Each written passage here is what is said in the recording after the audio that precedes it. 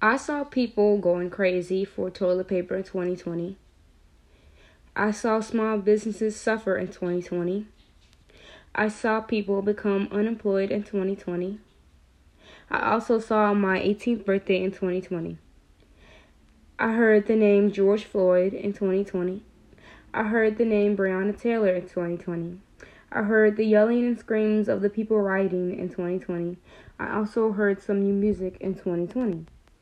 I smelled my mint gum due to my mask in 2020.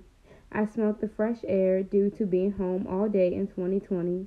I smelled Dove body wash due to taking about 5 showers a day in 2020. I also smelled that new car scent due to getting my new car in 2020. I tasted home cooking because most restaurants were closed in 2020.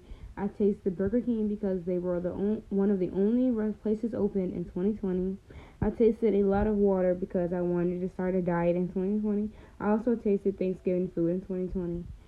I felt my phone overheating after I stayed on it for too long in 2020. I felt my pockets getting empty after my job closed in 2020.